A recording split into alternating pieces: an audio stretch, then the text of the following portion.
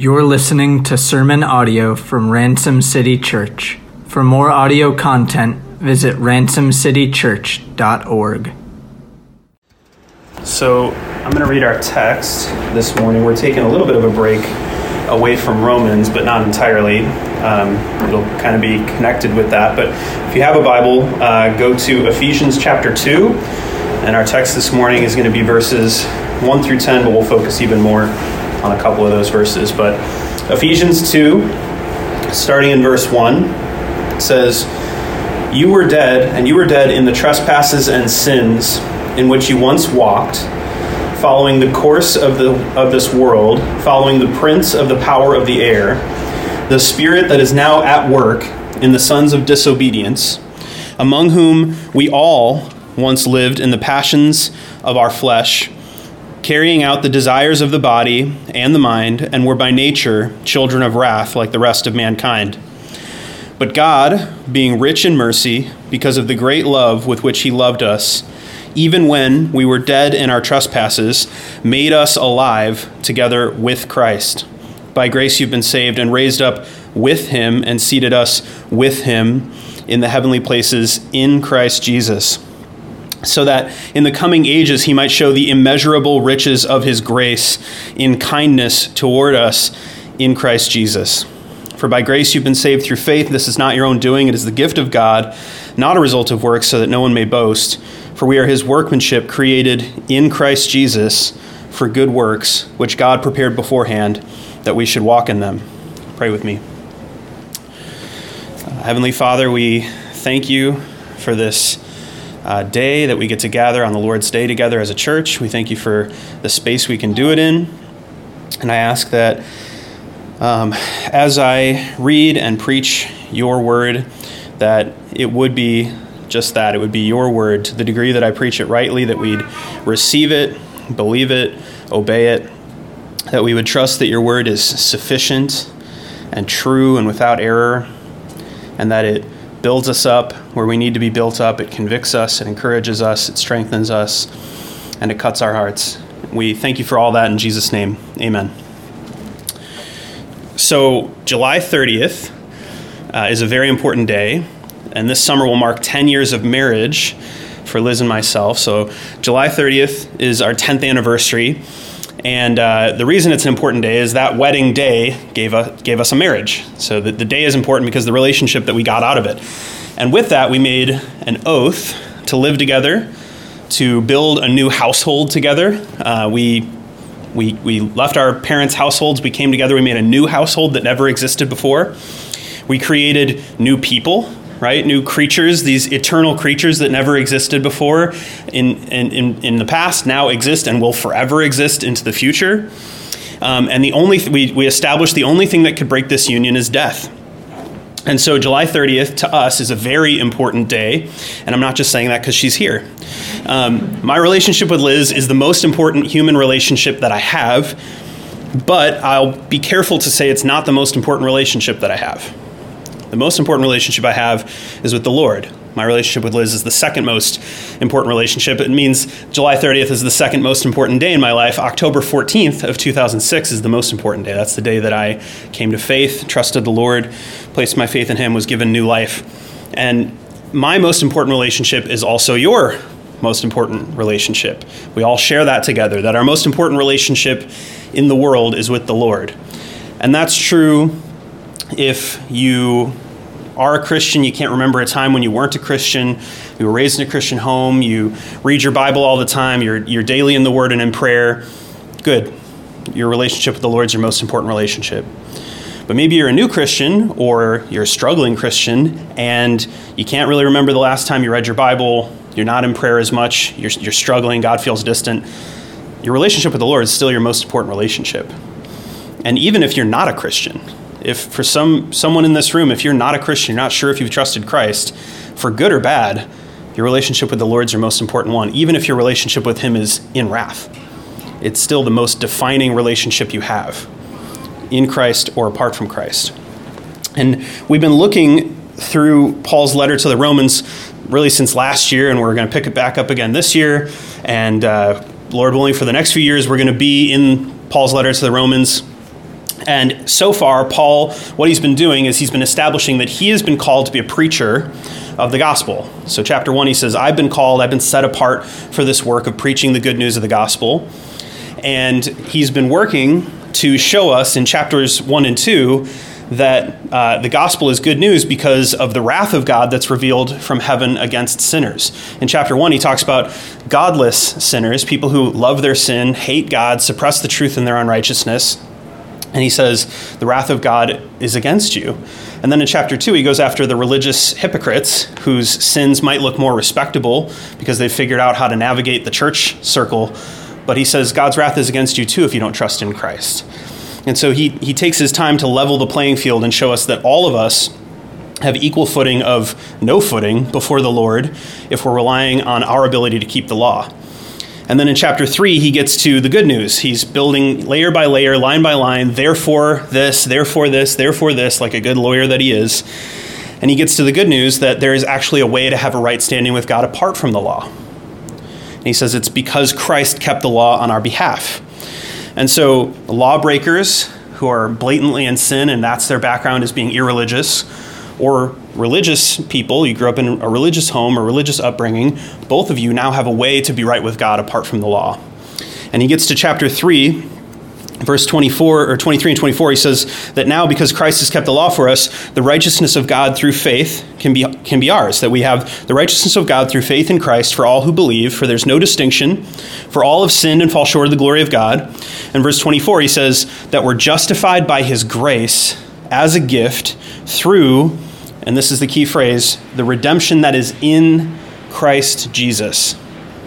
And as far as I can tell, I'm pretty sure on this, that's the first time that the phrase in Christ shows up in Romans.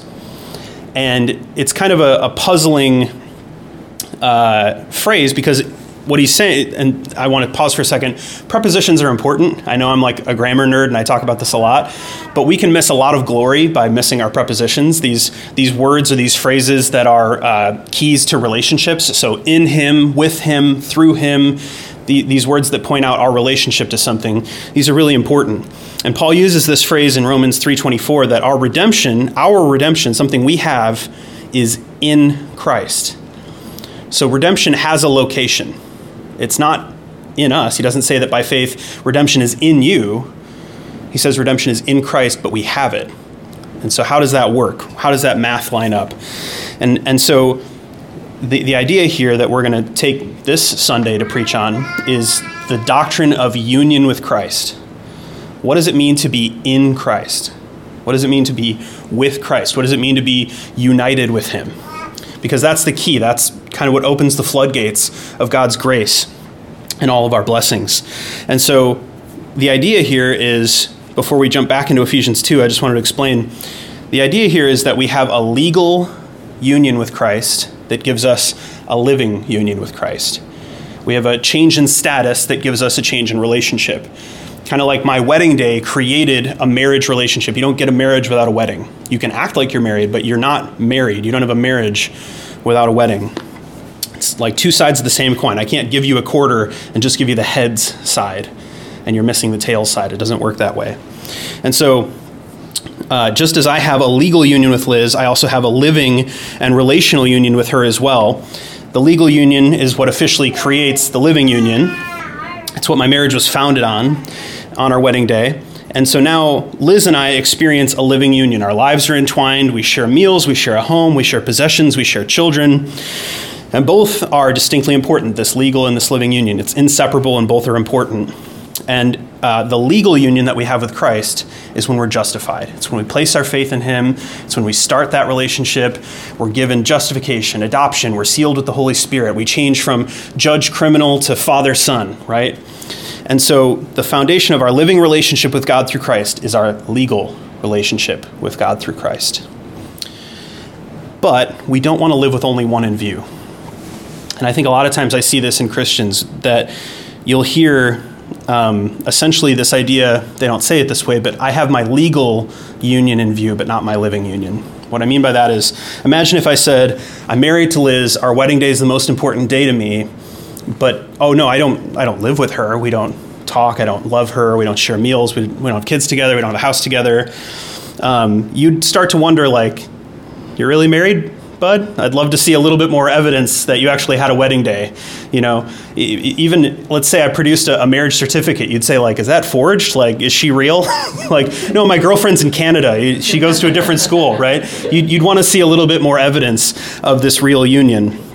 And I think the same thing can be true of people claiming union with Christ, right? Maybe you prayed a prayer to receive Jesus, or you walked an aisle at an altar call, or you raised your hand at a church camp, or maybe you got baptized, but there's no Jesus in your life. I don't see any evidence of love for him. I don't see giving. I don't see generosity. I don't see prayer. I don't see studying of the word. Your affections don't seem to have changed. Well, I'm going to say, like, kind of is she real? There's that question of, is this living relationship real if you're just claiming to have this legal union? And so it's this idea, if you've given your heart to the Lord, you'll keep giving your heart to the Lord. And so what I want to look at as we look at Ephesians 2 today is this doctrine of union with Christ, because as we work our way through Romans, we've covered basically the first 5 chapters of Romans. In a couple weeks, Seth is going to pick back up in Romans 6. And we're going to see this idea start to come into view. This idea of union with Christ is going to get unpacked more and more and more. That we're united with him in baptism, we're united with him in death, united with him in resurrection. All these things are going to start to pour out through Paul's writing. And so I wanted to take this Sunday to look at some of the benefits, some of what it means to be united with Christ.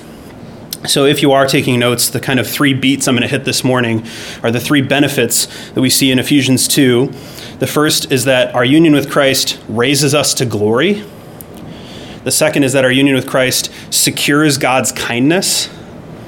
And the third is that our union with Christ redeems our labors. So look with me. We're not going to cover exhaustively all of Ephesians 2, 1 through 10. These 3 in Christ phrases are going to start in verse 5. So verse 5 picks up. It says, our first benefit of union with Christ is that we're raised to glory. It says, even when we were dead in our trespasses, God made us alive together with Christ. By grace you've been saved, raised up with him, and seated with him in the heavenly places in Christ Jesus. So that's our first in Christ Jesus we see here. So Paul points out a few aspects of being in Christ in these first 2 verses we're going to look at. We're made alive, we're raised up, and we're seated with him. So under this first heading, we're going to have kind of 3 rungs on the ladder that Paul's going to walk through. Alive, raised up, and seated. So first, God made us alive.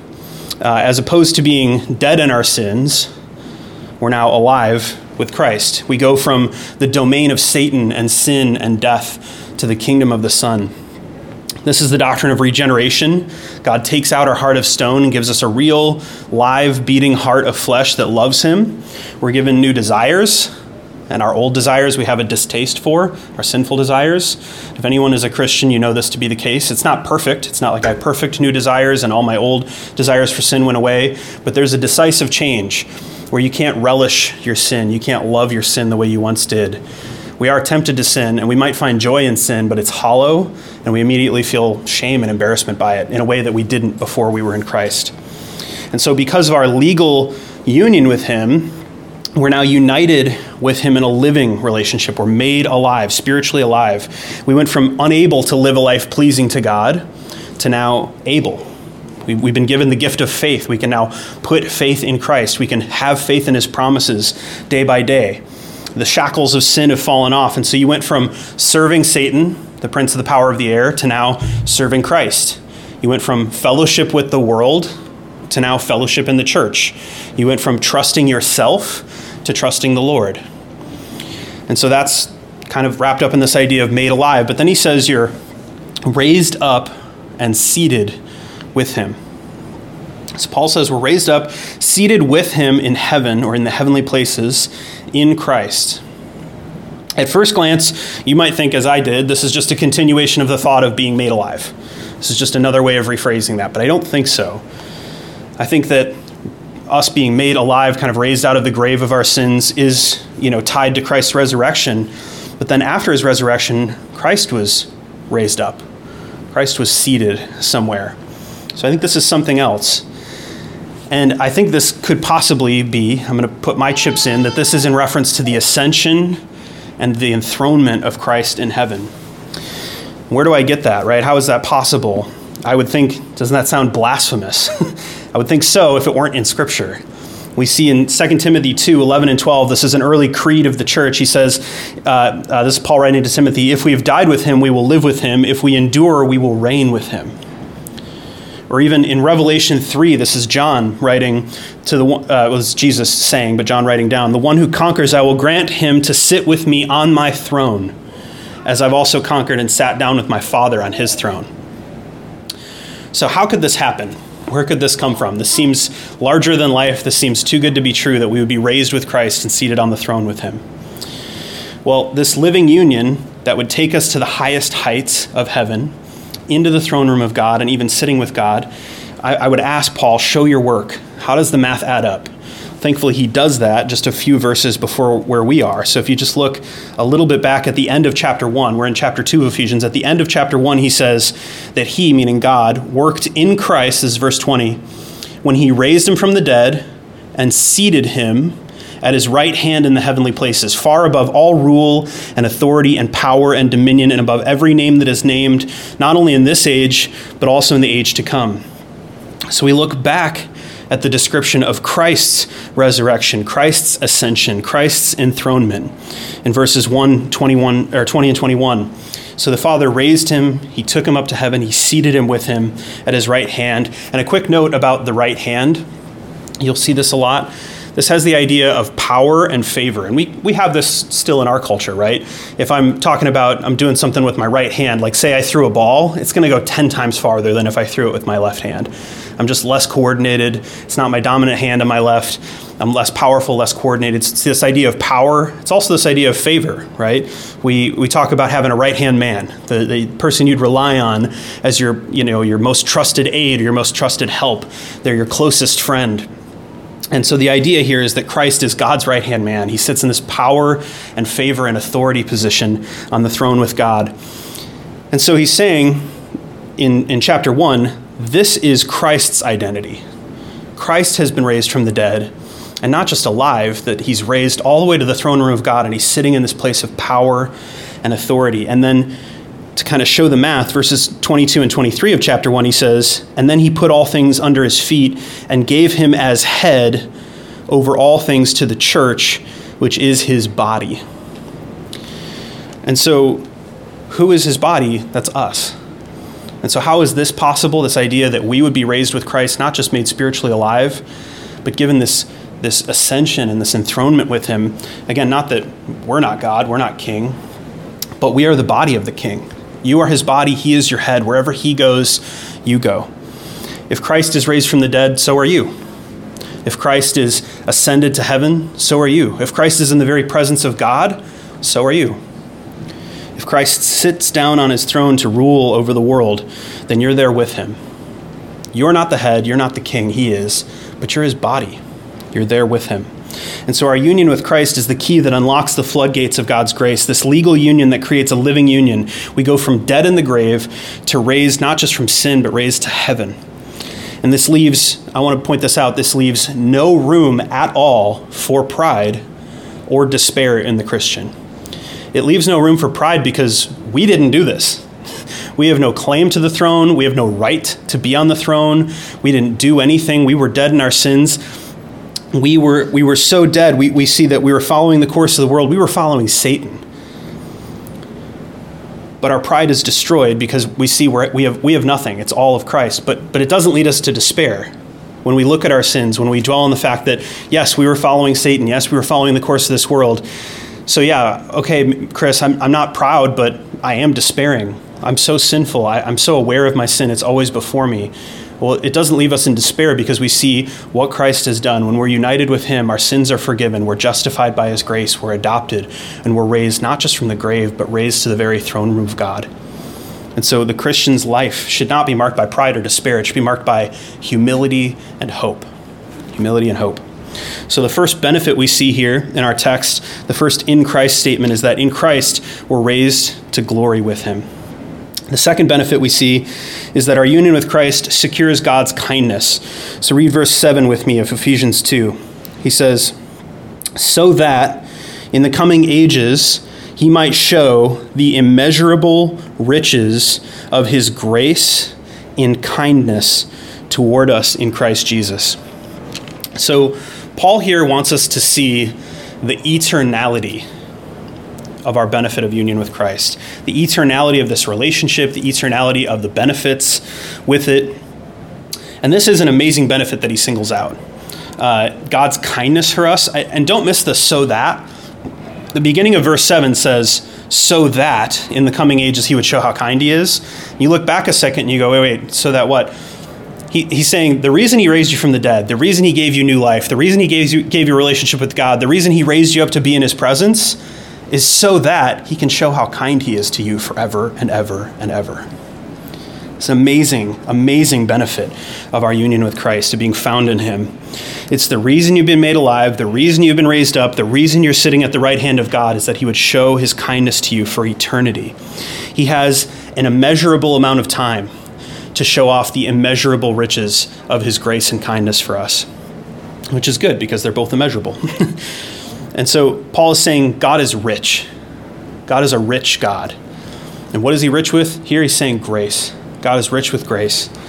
And a lot of times in our culture, people display their riches in different ways, right? So God is rich with something and then shows it off in a certain way, right? In our culture, when we think of wealth, we usually think rich with money and then showing it off through things or experiences, right?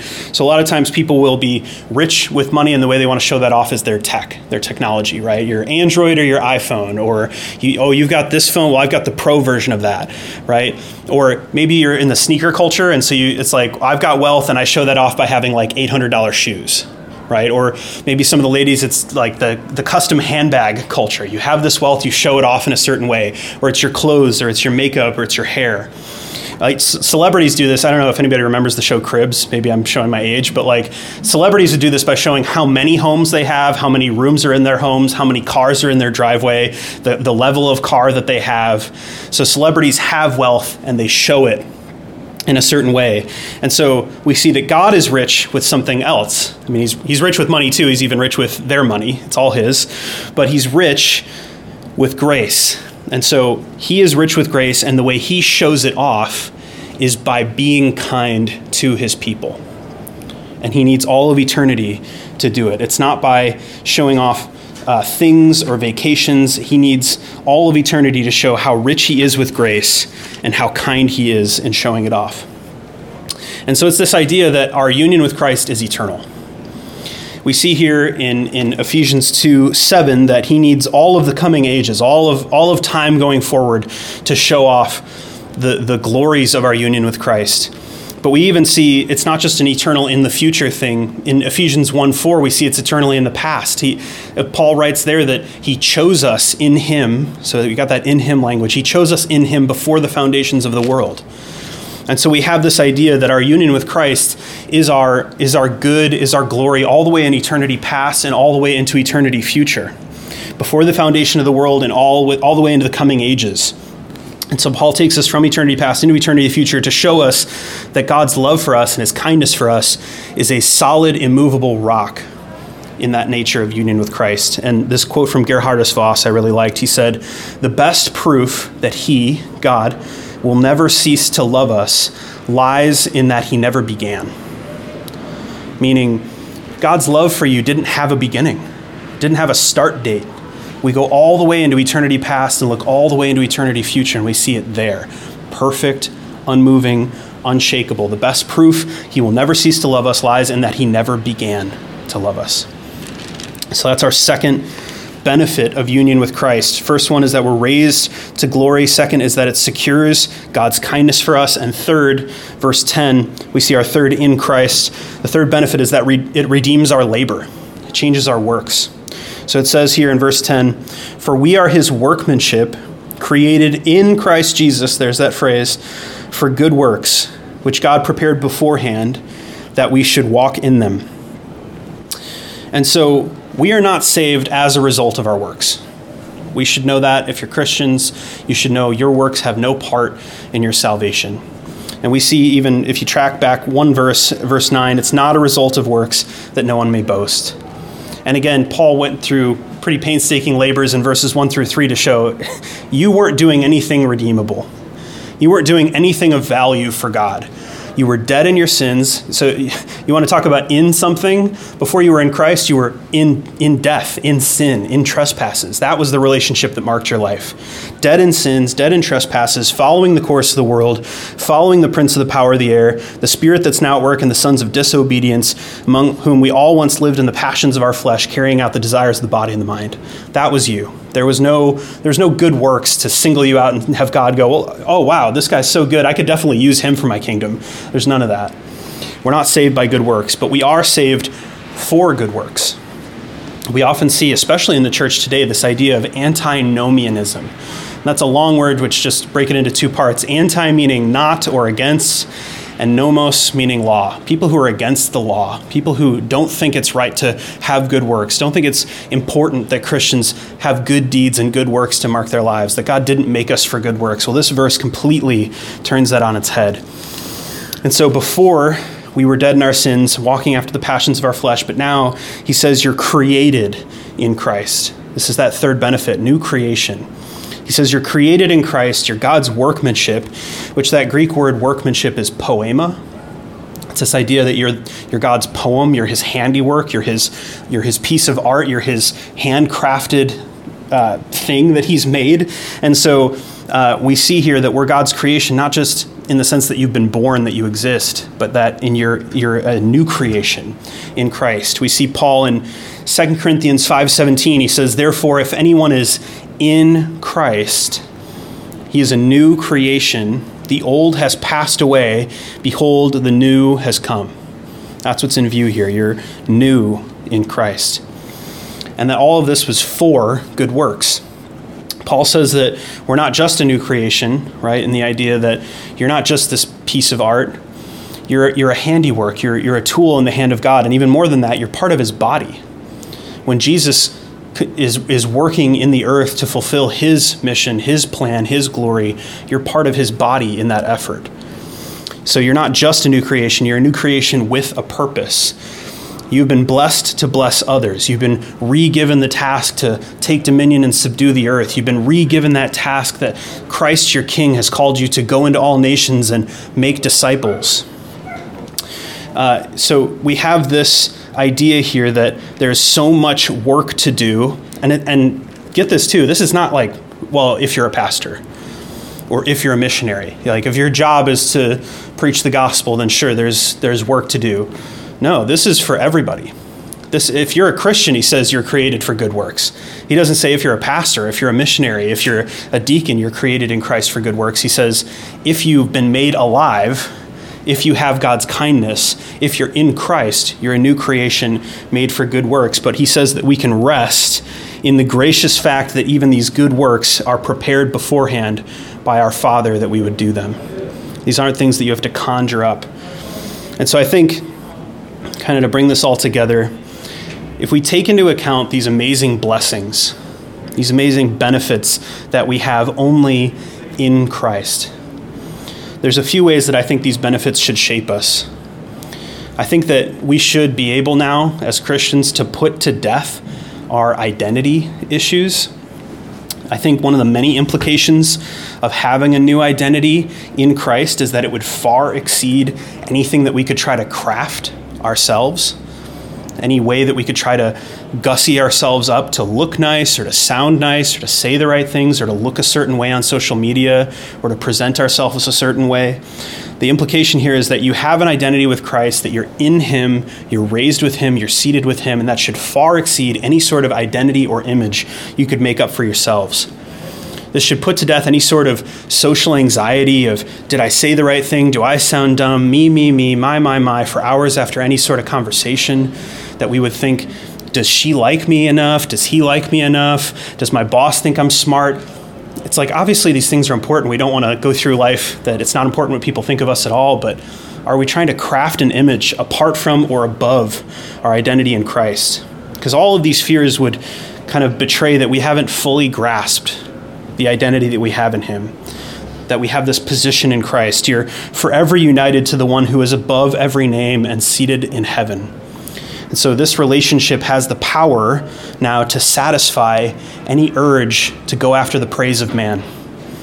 that it would pale in comparison if we would value our relationship with Christ rightly.